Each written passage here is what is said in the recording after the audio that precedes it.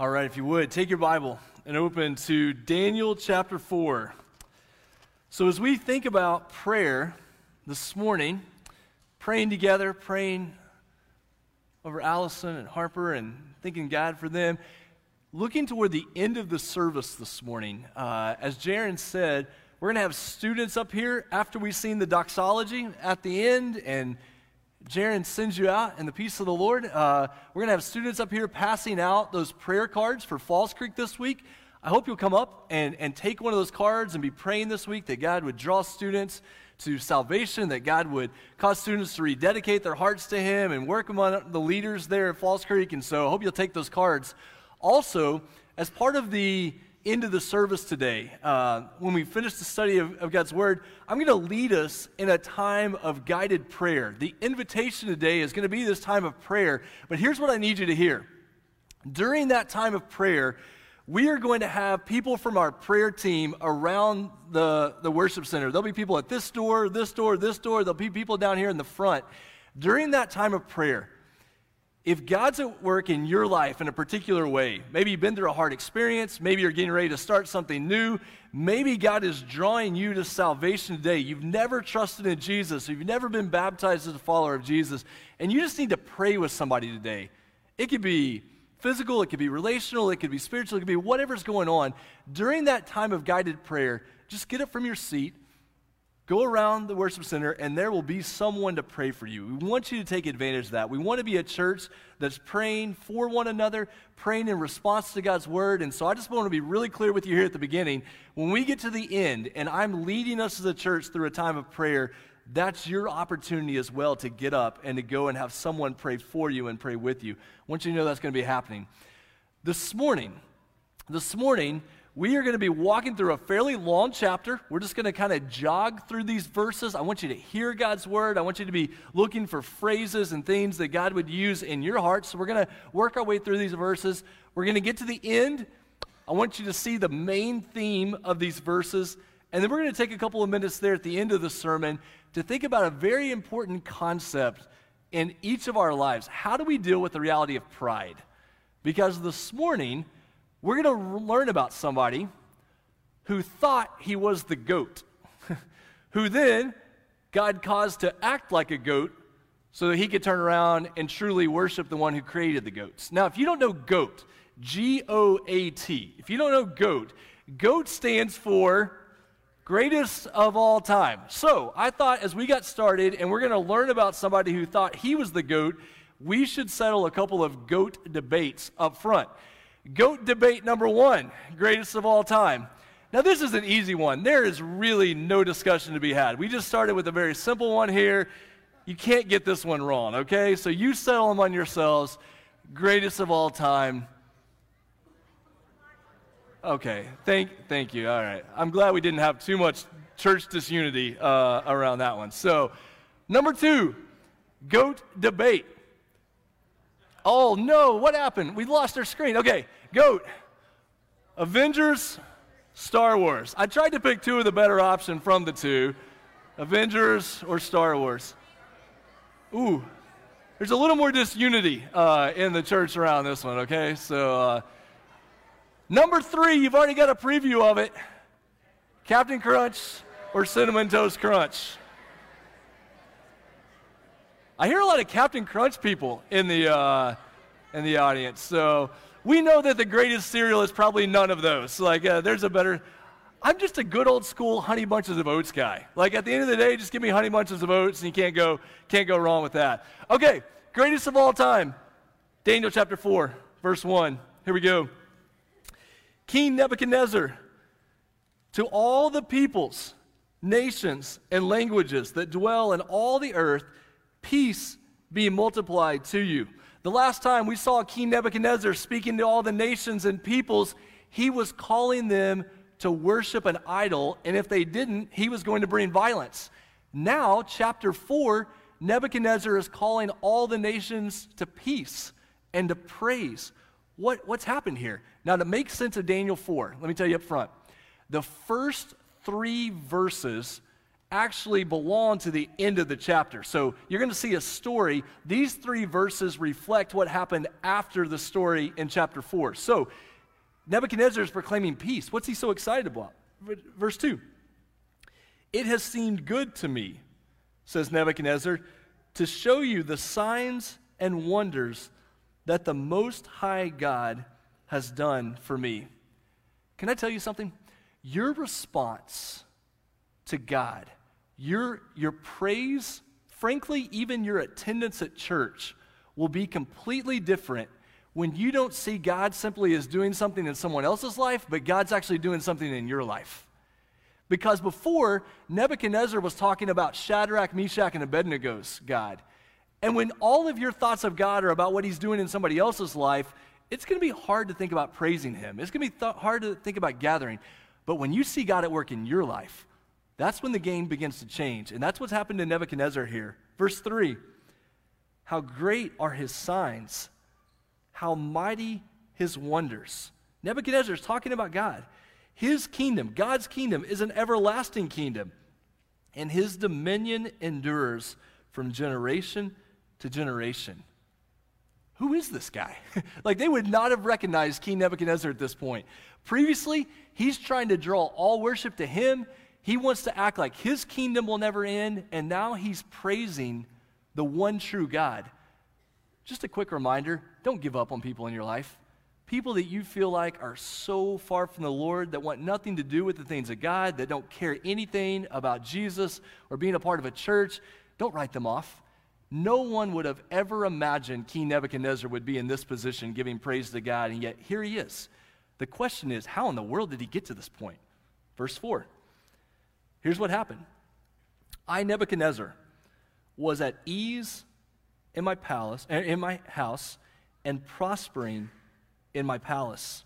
I saw a dream that made me afraid. As I lay in bed, the fancies and the visions of my head alarmed me. So what Nebuchadnezzar is telling you is that this situation that changed his life, he was in a really easy time in life. He was prospering. With a life like this, who needs God? Don't forget, people who seem to be at ease, who seem to be prospering, there's often a lot more insecurity and fear behind the scenes than you actually realize. And sometimes it's when life is at ease and everything's comfortable and everything's prospering that in that moment, God will get our attention and draw us back to him. Verse 6, so I made a decree in this moment that all the wise men of Babylon should be brought before me, that they might make known to me the interpretation of the dream. So the magicians, the enchanters, the Chaldeans, and the astrologers came in, and I told them the dream, but they could not make known to me its interpretation.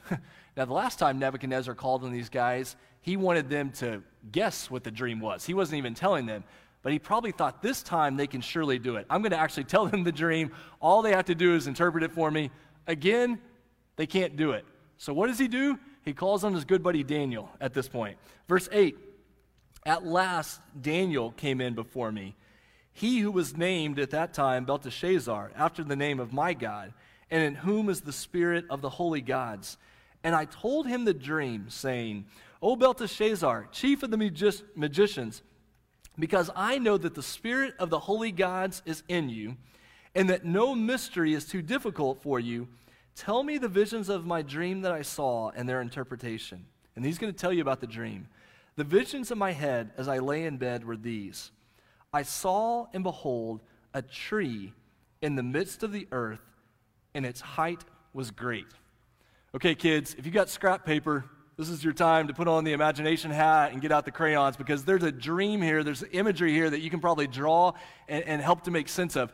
Nebuchadnezzar is having a dream, and in the dream, it involves this magnificent tree that sits at the middle of the entire world. This type of imagery was common in the ancient world. We actually find it in writings even outside the Bible. Within the Bible, you can find it in Ezekiel chapter 17 and 31, referencing great empires who thought that they were at the center of the universe. This great tree is a symbol of the divine world order. This great tree is a symbol of whatever sits at the middle of the universe to give life. and to protect life and to bring order. It's the center around which everything else revolves. Think even about Genesis chapter 1 and 2 and the tree of life and the tree of the wisdom of the knowledge of good and evil that was there in the garden. This is the imagery of a godlike tree that gives life and preserves and protects. And King Nebuchadnezzar has a dream of a tree that was magnificent, that was sitting at the very center of the universe, the very center of the world. Verse 11, this tree grew and became strong, and its top reached to heaven. Think about Tower of Babel language. There's so much reflection of Tower of Babel in this idea. The tree reached into heaven, and it was visible to the end of the whole earth. Its leaves were beautiful, and its fruit abundant, and in it was food for all. The beasts of the field found shade under it, and the birds of the heavens lived in its branches, and all flesh was fed from it. So this is a really powerful picture that this tree is giving life and protecting. There's so many Garden of Eden reflections you find here until you get to verse 14, or verse 13. Verse 13, I saw in the visions of my head as I lay in bed, and behold, a watcher, a holy one, think of an angel, came down from heaven. He proclaimed aloud and said, chop down the tree.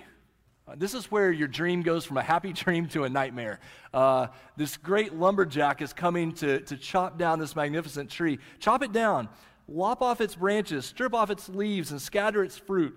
Let the beast flee from under it, and the birds fly away from its branches. But leave the stump of its roots in the earth, bound with a band of iron and bronze, amid the tender grass of the field. Let him be wet with the wet of heaven, or with the dew of heaven. Let his portion be with the beast and the grass of the earth. Stop there just for a second to see what's going on. This great tree in the middle of the universe, this great tree of prosperity and life, an angel comes down and says, chop down this tree. Judgment. Judgment is coming against this tree, divine judgment. It's going to be chopped down, but it's going to be chopped down in such a way that the stump remains. It's an image that God's not finished with this tree. And then the imagery gets really strange, because then we stop talking about a tree and we start talking about a beast-like feature, this beast-like creature that's exposed to the elements of the world. Verse 16, let his mind be changed from a man's, and let a beast mind, an animal's mind be given to him. And let 7 periods of time pass over him. So a complete amount of time pass by. The sentence that comes is by the decree of the watchers. The decision comes by the word of the holy ones, to the end, or for the purpose that those who are living may know that the Most High rules the kingdom of men and gives it to whom he will, and sets over it the lowliest of men. All right, if you're a Bible highlighter, Bible marker, mark verse 17 there, because you're getting at the core of this dream. This dream is to remind Nebuchadnezzar that he's not ultimately in charge of the world. That there is one who establishes rulers. There is one who gives life, and Nebuchadnezzar, you're not it. Verse 18, this dream I, King Nebuchadnezzar, saw, and you, O Belteshazzar, you, Daniel, tell me the interpretation, because all the wise men of my kingdom are not able to make known to me the interpretation, but you are able, for the spirit of the holy gods is in you. Just a quick word about these magicians. I have no idea how they kept their job. Like, this dream is not particularly hard to interpret. Like, surely they could get the idea. When they say they're not able to interpret the dream, my guess is they don't want to interpret the dream, because they really do understand what's behind it, and it's not going to be good for King Nebuchadnezzar. So verse 19, Daniel, who, just in case you forgot, whose name was Belteshazzar, was dismayed for a while, and his thoughts alarmed him. The king answered and said, Belteshazzar, let not the dream or the interpretation alarm you. Belteshazzar answered and said, my lord, may the dream be for those who hate you, and its interpretation for your enemies. In other words, don't shoot the messenger. I hope this dream isn't about you, but I'm afraid it is. The tree you saw, which grew and became strong so that its top reached to heaven, and it was visible to the end of the whole earth, This tree whose leaves were beautiful and its fruit abundant, and in which food was for all, under which beasts of the field found shade, and this tree in whose branches the birds of the heavens lived? That tree is you, O king, who have grown and become strong. Your greatness, O king, has grown and reaches to heaven, and your dominion stretches to the ends of the earth. And because the king saw a watcher, a holy one, an angel coming down from heaven and saying, chop down the tree, destroy it, but leave the stump of its roots in the earth, bound with a band of bronze and iron, in the tender grass of the field, and let him be wet with the dew of heaven, and let his portion be with the beasts of the field, till 7 periods of time pass over him. Verse 24, here's the interpretation, O king. This dream is a decree of the Most High, which has come upon my lord the king. This is coming as a warning. Pay attention to this, king, that you shall be driven from among men, and your dwelling shall be with the beasts of the field. You shall be made to eat grass like an ox, or like our dog, who apparently loves to eat the backyard at home, but you shall be made to eat grass like an ox, or a goat, or a dog, and you shall be wet with the dew of heaven. It just means you won't have a house. You're going to be roaming around. You're not going to have any place to cover you. You're going to be covered with the dew. And 7 periods of time shall pass over to you, till you know that the Most High rules the kingdom of men and gives it to whom he will. Again, what's the purpose of this? That King Nebuchadnezzar would recognize who's actually in charge of the world. And as it was commanded to leave the stump of the roots of the tree, your kingdom shall be confirmed for you from the time that you realize that heaven rules. Therefore, O king, let my counsel be acceptable to you. Here's what I'm telling you to do. Break off your sins by practicing righteousness, and get rid of your iniquities by showing mercy to the oppressed, that there may perhaps be a lengthening of your prosperity. Daniel gives the king the interpretation. He says this is going to happen. He gives him this warning. Surely the king's going to listen, right? Like the word of God has come to him. It's been interpreted by the prophet of God. All he has to do is repent and turn back to the Lord and trust him and practice righteousness and realize that God's in charge, not him. There's no way he can screw this up, right? Verse 28. All this came upon King Nebuchadnezzar at the end of 12 months. And friends, before you make fun of Nebuchadnezzar, we forget God's word in 12 minutes or 12 hours or 12 days. After 12 months, he was walking on the roof of the royal palace of Babylon. Oh, I got some more. This language about walking on the roof, don't miss an incredible parallel with King David walking on the roof of his palace when he should have been at war. He's walking on his palace roof, and he looks down and he sees Bathsheba.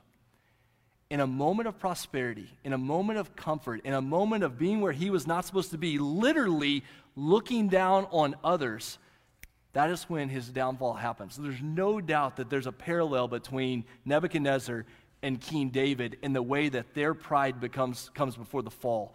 Their pride of looking down on others ultimately leads to their fall. The king answers in verse 30 and said, "Is not this great Babylon, which I have built by my mighty power as a royal residence and for the glory of my majesty?" I know we're trying to jog through this, but let's look at verse 30 because this is an amazing verse. When Nebuchadnezzar was up on the top of his palace and looking out, what would he have seen? Those of you that know of the 7 wonders of the ancient world, one of the 7 wonders of the ancient world was the Hanging Gardens of Babylon. He had established by his power and by his resources one of the 7 wonders of the ancient world. History says that the walls of Babylon were so thick that you could drive a 4-horse chariot along the top of the wall and turn a U-turn without any trouble. That's how thick the walls of Babylon were. He had built this. And what does he say? He says, look how great I am, that I have built this. Do you know how much trouble we're in when we look around at the world and things that have happened and we start to think about how great we are in that moment? Look at this business my hands have built. Look at this family that I've raised up. Look at these accomplishments. Look at these friends. Look at how many people I have connected to me on social media. How great I must be. What are you poised for at that point? A very, very, very long fall. While the words were still in the king's mouth, there fell a voice from heaven. You love the imagery. There's humor, ironic humor in this. He thinks he's so great, God's words have to fall down to get to him as he's in the process of being brought down. The words fell from heaven, O King Nebuchadnezzar, to you it is spoken, the kingdom has departed from you, and you shall be driven from among men, and your dwelling shall be with the beasts of the field. And you shall be made to eat grass like an ox, and 7 periods of time shall pass over you until you finally realize that the Most High rules the kingdom of men and gives it to whom he will. Immediately the word was fulfilled against Nebuchadnezzar. He was driven from among men and ate grass like an ox, and his body was wet with the dew of heaven, again because he didn't have a home, till his hair grew as long as eagle's feathers, and his nails were like birds' claws. At the end of the days, I, King Nebuchadnezzar, lifted my eyes to heaven. What a beautiful phrase in the Old Testament that gets overlooked. Man, think about that phrase. What is the turning point for Nebuchadnezzar? It's when his eyes are lifted to heaven. Where have his eyes been up to this point? Either they've literally been looking down on others, or he's been admiring everything that he created, and when he becomes like a beast, all he's doing is looking down at the grass trying to find his next meal. When does his life change? When he looks up to heaven. When he takes his eyes off himself, off this world, and turns his eyes back to God. When will your life change? When we take our eyes off ourselves and look to Jesus. When we lift up our head, when we remember who our Creator is, when we realize where our salvation comes from. The change for Nebuchadnezzar has to do with where he looks. My reason returned to me, and I blessed the Most High and praised and honored him who lives forever. For his dominion is an everlasting dominion. His kingdom endures from generation to generation. All the inhabitants of the earth are accounted as nothing, and he does according to his will among the host of heaven and among the inhabitants of the earth, and none can stay his hand or say to him, what have you done? At the same time, my reason returned to me. I no longer acted like an animal. For the glory of my kingdom, my majesty and splendor returned to me. My counselors, my lords, sought me again, and I was established in my kingdom, and still more greatness was added to me. Except this time, now I, King Nebuchadnezzar, praise and extol and honor the King of heaven. For all his works are right, and his ways are just, and those who walk in pride, he is able to humble. From these verses, let's not miss the main theme of these verses. The main theme of chapter 4 is really just the same main theme that we've seen throughout Daniel, that we are called to praise and trust the one who truly has all authority on earth, that we don't put our trust or our faith or give our worship to any human power, any human ruler, any human king, anything of this earth. Nothing of this earth is worthy of our worship, worthy of our praise, worthy of our trust, other than the one who has created all things. So lift up your eyes, church, and look to the one in whom you place your trust, the one who gives salvation, that this is the calling to the people of God at this time, and it's the same calling that we have. And if that's true about our lives, that we would learn to boast only in the cross of Christ, that we don't find pride in anything that our hands do, that we don't find pride or boasting in anything in this world. We boast in the cross of Christ Because, check out this contrast. In Daniel chapter 4, there was a king who thought he was God and had to be humbled. In the New Testament, we find one who truly was God and humbled himself so he could become the King of Kings. Don't miss the contrast between Nebuchadnezzar and Daniel 4 and the story of what Jesus came to do in the New Testament through the power of the gospel. Because around that question is how you answer the question, what is at the center of my life? What is at the center of my story? This message of what does it mean to be a Christian? What does it mean to be saved? Why do people talk about salvation so much? Because we're trying to answer the question, what's at the center of my life? And when you think about the salvation that Jesus brings, don't forget those verses in Philippians chapter 2 that come back around this topic. Philippians chapter 2, verses 5 through 6.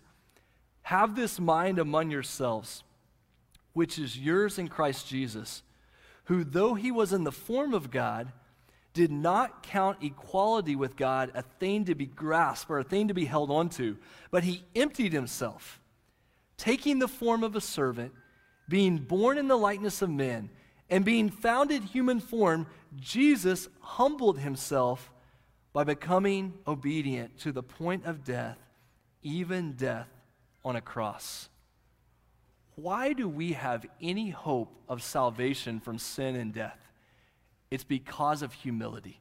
It's because of what Jesus did on the cross, that on the cross, he defeated the power of sin and death. So let me stop right here before we get to this final piece of the puzzle. Let me stop and ask you this question. What is at the center of your life? If someone drove into the core of your life, if looked into the core of your life, who or what is on the throne of your life? Who or what rules your life? Are you at the center of the universe? Are you at the center of all things? Have you placed somebody else at the center? Or can you truly say, Jesus Christ is at the center of my life? If you cannot answer it in that way, can I tell you that today is the day of salvation? That salvation today means that you admit, you know what? I don't need to be at the center of my life. I'm not the one who holds the world together. I can't bring salvation to anyone, much less myself. Take myself out of the center and put the Creator right there, the one who gives life and the one who brings salvation. If you are uncertain about that, if you are uncertain about your salvation, if you're uncertain about your eternal destiny, here in a few minutes, when we have that time of prayer, don't wait. Don't be embarrassed. Don't be ashamed. We want to call you to trust in Jesus. We want to call you to put him at the center of your life because it transforms everything about your life. Because life is this continual process from pride to humility. If you're here today and you're a follower of Jesus, you are on a constant progression of working from pride to humility. Less of me, more of Christ. Less of me in the center of things, more of Jesus in the center of things.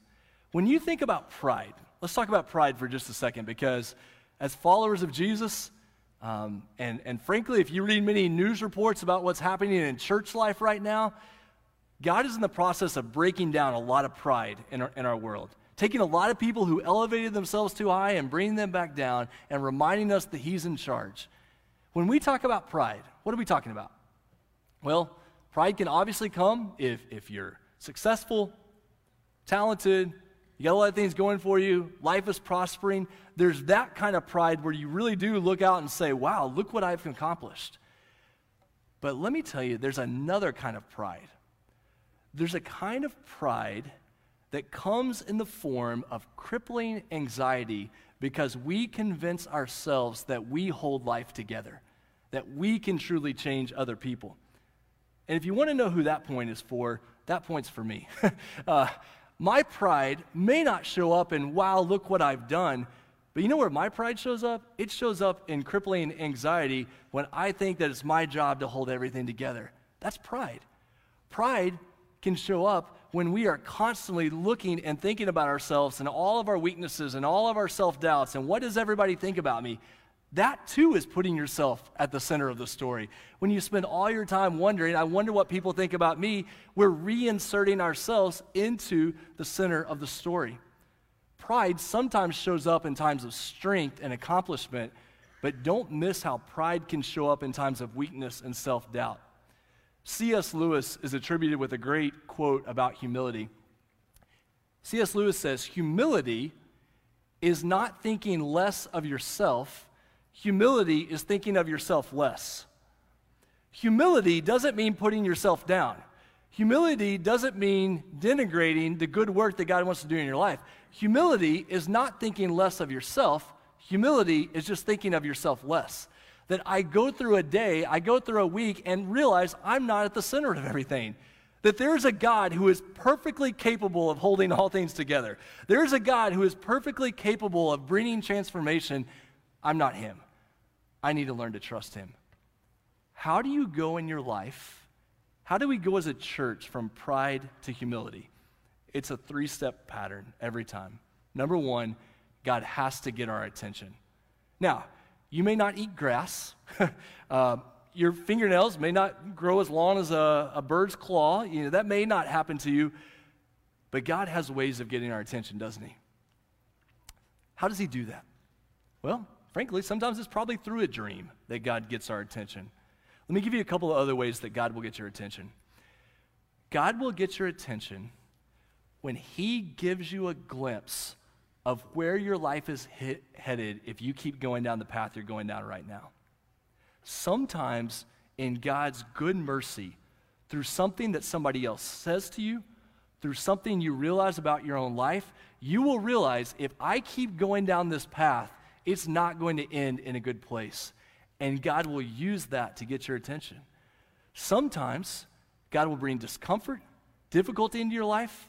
Sometimes it's really hard things like the job that you always wanted that's no longer there, the job you've been seeking after that you can never seem to find, the situation in life that seemed to be going so well and it falls apart. God will use those things to get our attention and remind us that he's at the center. And when he does that, he changes where we look. Instead of looking at ourselves, we begin to look up to him. You'll know you're going from pride to humility when you find yourself spending more and more of your time in prayer and praise. You're moving from pride to humility when you spend more and more of your time in prayer and praise. And what happens at that point when you look to the Lord, he changes the way you view other people, the way you view your possessions in life, the way you think about everything that goes on in your life, that you realize everything I have comes from God, so everything I have is for God. In this story with King Nebuchadnezzar, we find out that pride comes before the fall, that he's not the greatest of all time. There's one who is, and that's the Creator God. The question is, what's at the center of your story? Is your life defined by pride? Or is your life defined by ultimate trust in the one true God who has provided salvation through Jesus Christ? Those aren't just rhetorical questions. Those are questions we need to answer. So here's what I want to do for us. I want to invite you into a time of introspection, a time of prayer. I'm going to guide you through a time of prayer. If you bow your heads, close your eyes with me. I know it's easy to check out. Closing prayer, we're going to be finished. This is not that time. This is the time to say, God, what do you want to do in my life? And at this very moment, I want to let you know there's people from our prayer team who are moving around the worship center to be able to pray for you. Friends, if you're here this morning and you know that you have never trusted in Jesus for salvation, you do not know where you would spend eternity, you're unsure about what it means to be a Christian, don't let your pride about who you're sitting next to, don't let thoughts of shame or guilt about what's happened in the past, don't let any of that hold you back. Let me invite you right now to just get up and go and talk to somebody. Ask someone to pray for you. That today would be your day of salvation, that you would take yourself off the throne of your life and that you would put Jesus there where he belongs, that only he is able to save you, only he is able to give life. Don't let your pride take you home today without responding to God's work in your life. Maybe your pride has kept you from being baptized. You've gone too far in life. Too many things have happened. What would people say? They think I'm already a Christian. I've already been baptized. God calls us to display our faith through this picture of baptism. And maybe pride has held you back from that. Maybe pride has held you back from connecting to a church. Maybe you're here today and you've had bad church experiences in the past, and the way of handling that is just to disconnect from church for a long time. And you've had to drop your pride and say, no, I need to reconnect with the people of God. I need to be back in worship. I need to be growing in faith.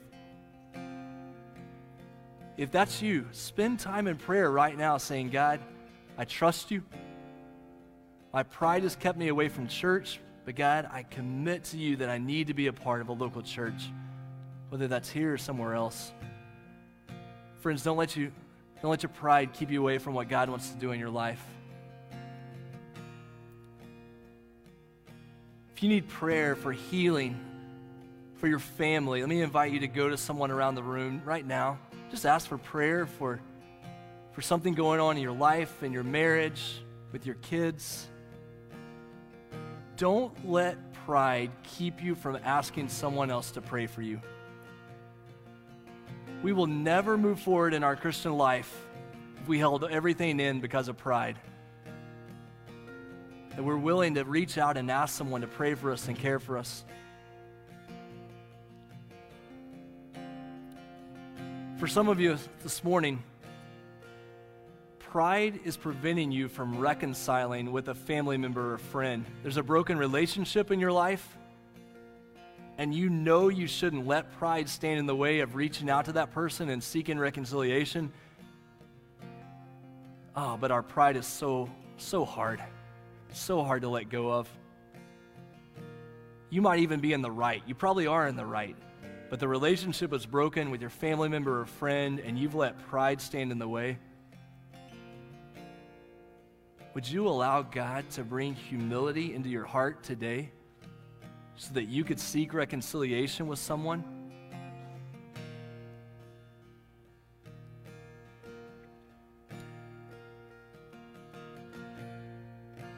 Maybe your pride is such that you keep trying to fix other people's problems. You're so anxious because you're trying to control somebody else's life. And you just need to let go of that and say, God, I can't change this other person's life. I can love them, but I have to trust you. That your life is so overwhelmed with anxiety because of situations that are outside of your control. Friends, trust in Jesus today. Hand that circumstance to the Lord.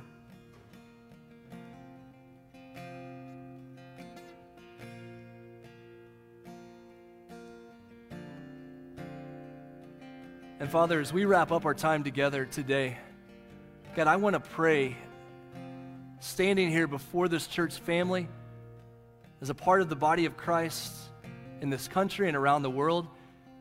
And God, we repent of the fact that church, many churches, that we have been guilty of pride in our churches. God, remind us that unless the Lord builds the house, the builder works in vain.